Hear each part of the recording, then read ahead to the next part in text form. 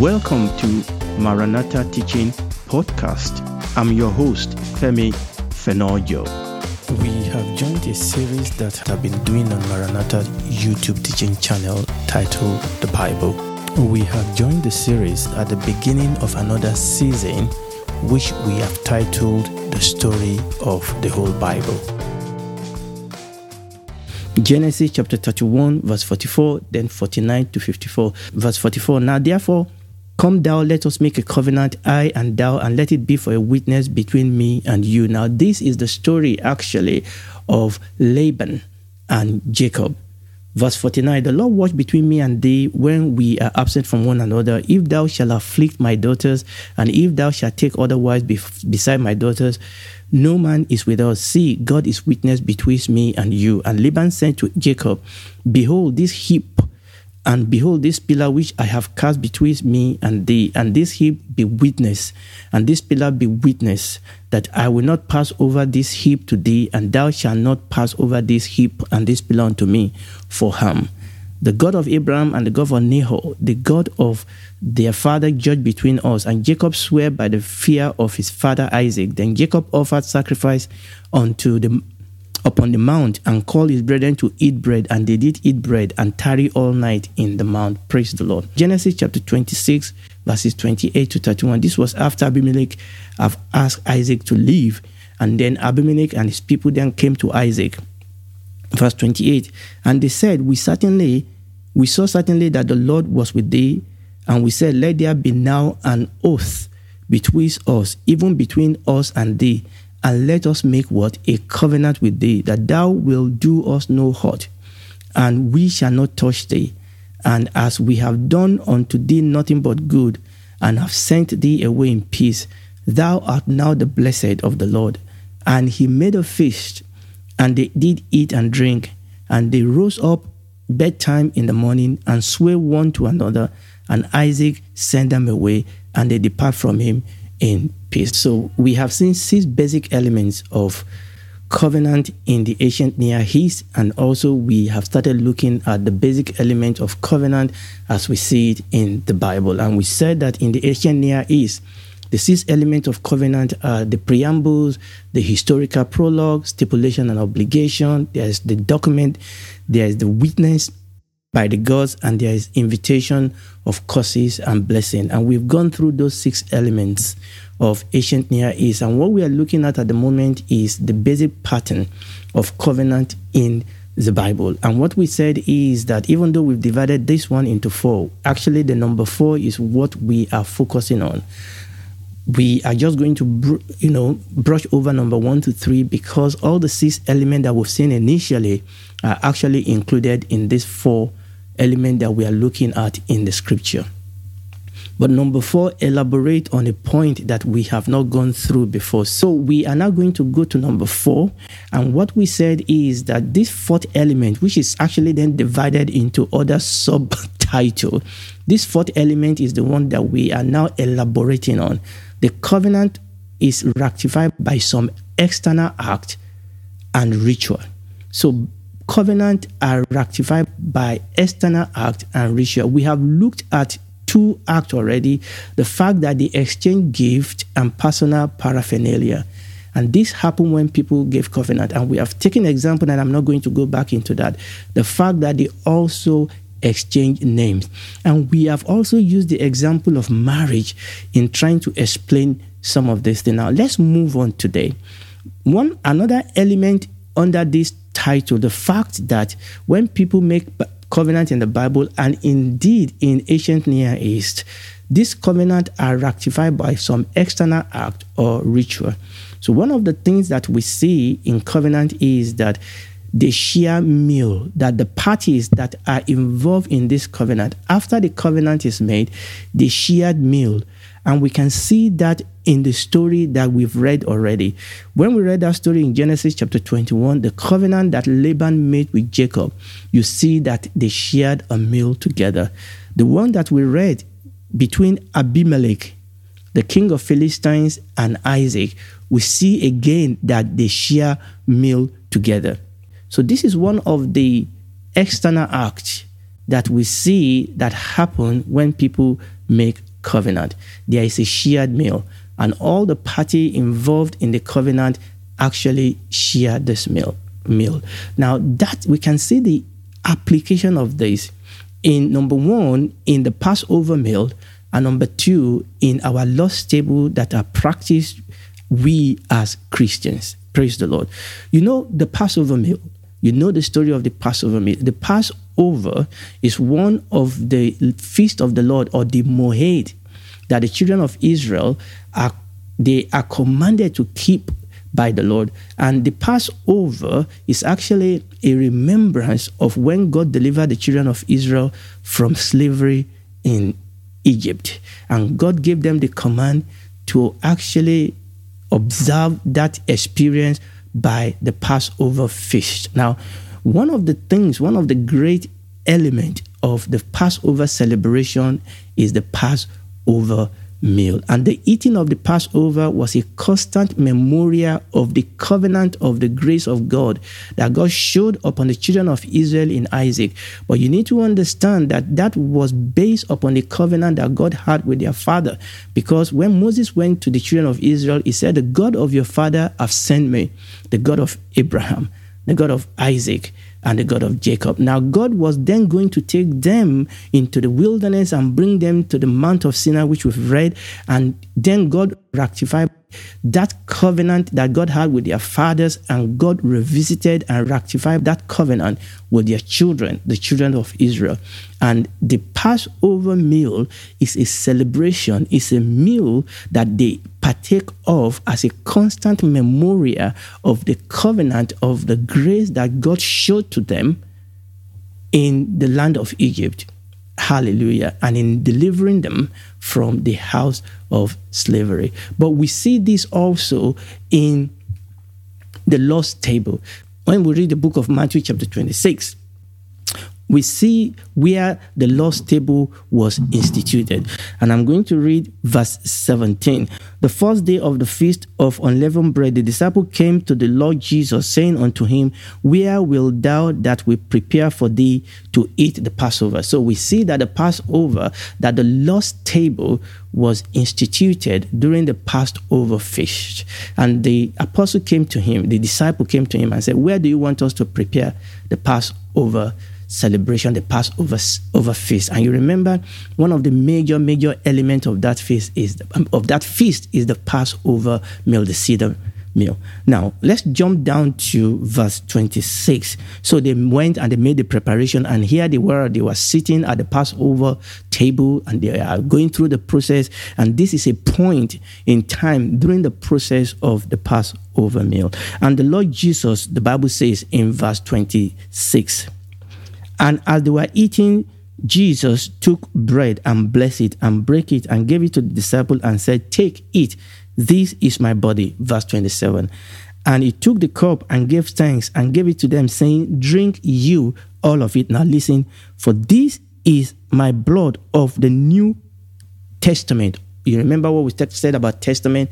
Testament talks about covenant. He said, "For this is the blood of the new covenant, which is shed for many for the remission of sins." So you can see that when we partake of the Lord's table, when we partake of the Lord's Supper, and we partake of the body, and we partake of the blood, these are actually covenant meal. These are elements.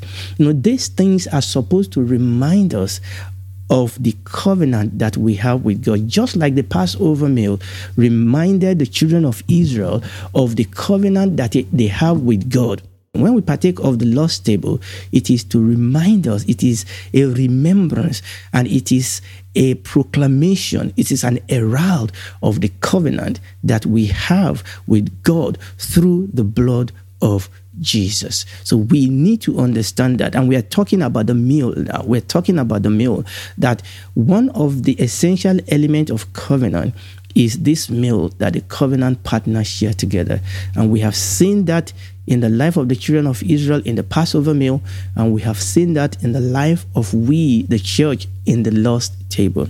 Praise the Lord. Now let's move on then to the next element. We are looking at this element of covenant. We said covenant Covenants are ratified by some external act, and we have looked at some of these external acts. The exchange of personal paraphernalia of gifts.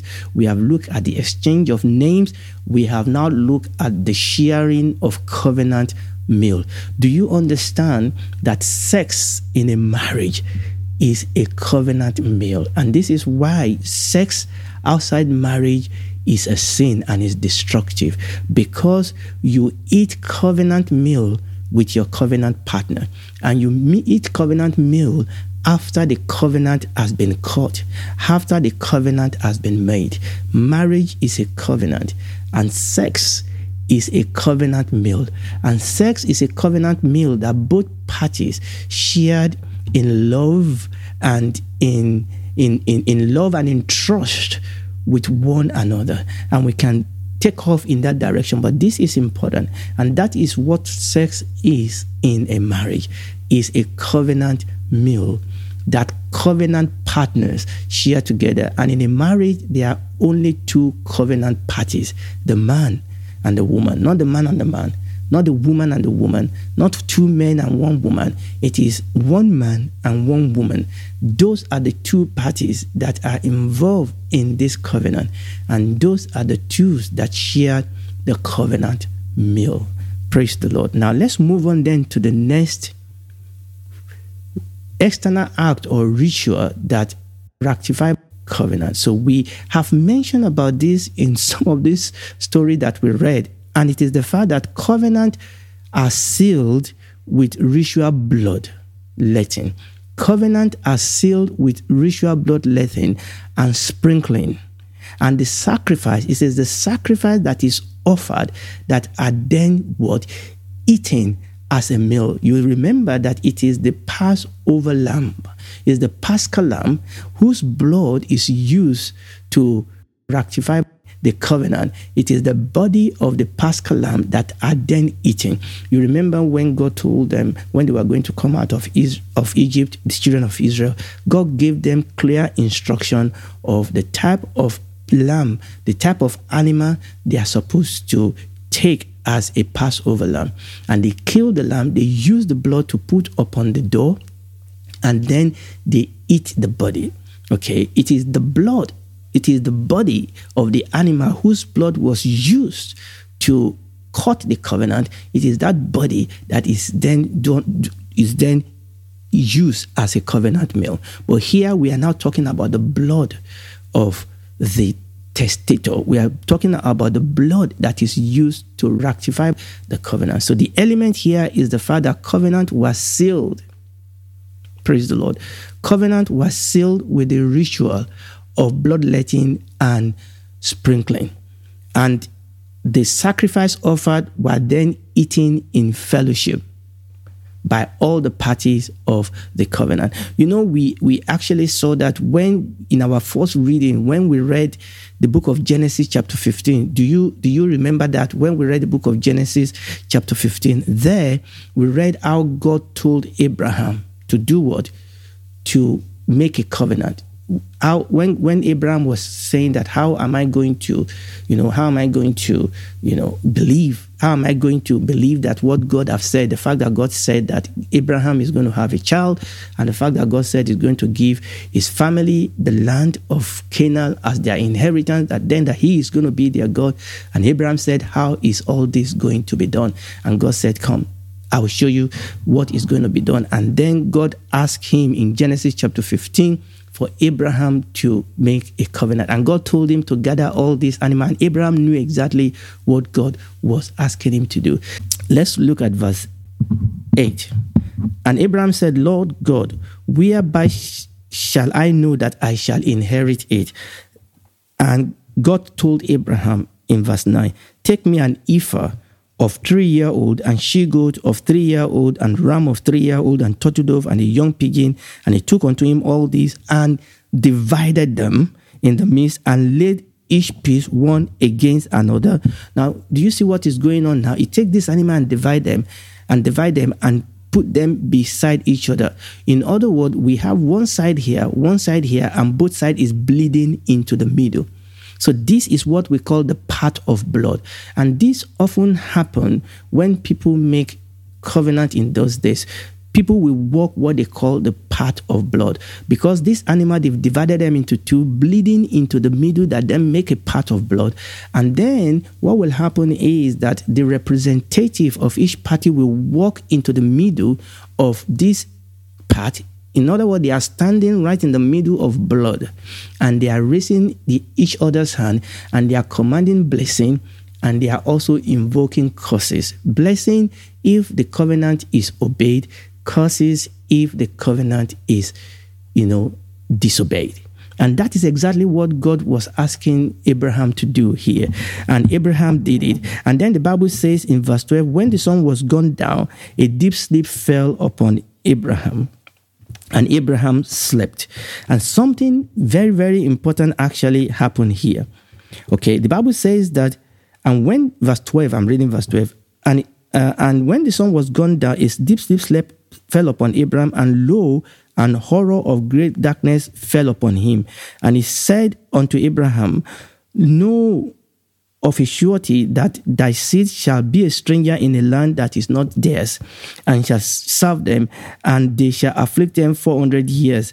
And also that nation whom they shall serve I will judge, and afterward shall they come out with great substance. And God went on and told Abraham what was going to happen. Verse 17. And it came to pass that when the sun went down and it was dark, behold, a smoking furnace and a burning lamp that passed between those pieces. And in the same day, the Lord made a covenant with Abraham. I mean, obviously, Abraham cannot stand there and see God face to face. But here we see a demonstration of God actually going through the process that people will normally go through in the ancient Near East to make a covenant. And we have substance here that is standing in the representation of God. The Bible says that a smoking furnace and a burning lamp passed between those pieces. In the same day, God made a covenant with Abraham. So we can see here straight away that covenant are sealed with blood. Covenant are sealed with blood. And this is what we see also in the new covenant. In the new covenant. And we see that through the blood of our Lord Jesus Christ. The covenant was sealed with the ritual of bloodletting and sprinkling, and then the sacrifice offered were almost certainly eaten in fellowship with God. Now let's see that further as I read the book of Exodus. In the book of Exodus chapter 24, this is after God has called the children of Israel to come onto the mount of Sinai, and Moses has spoken unto them the terms and the condition of the covenant. But let's read Exodus 24 verse 3. And Moses came and told the people all the words of the Lord and all the judgment. These are the terms of the covenant. And all the people answered with one voice and said, all the word which the Lord hath said we will do. So the people agree with the terms and the condition of the covenant. These are the other elements, but we are looking at the last element here. The Bible says that Moses wrote all the word of the Lord, and he rose early in the morning and builded an altar under the hill and 12 pillars according to the 12 tribes of Israel. And he sent young men, this is the point, and he sent young men of the children of Israel, which offered burnt offering and sacrificed peace offering of oxen unto the Lord.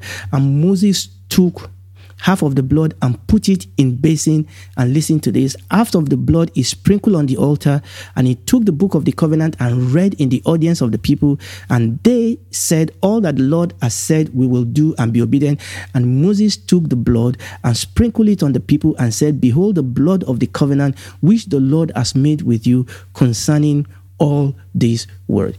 And that over there we can see that element of covenant that God made with the children of Israel. Now, when you go to the book of Hebrews chapter 9, verses 11 to 15, but Christ being come an high priest of good things to come, by a greater and more perfect tabernacle, not made with hand, that is to say, not of this building, neither by the blood of goats and calves, but by his own blood.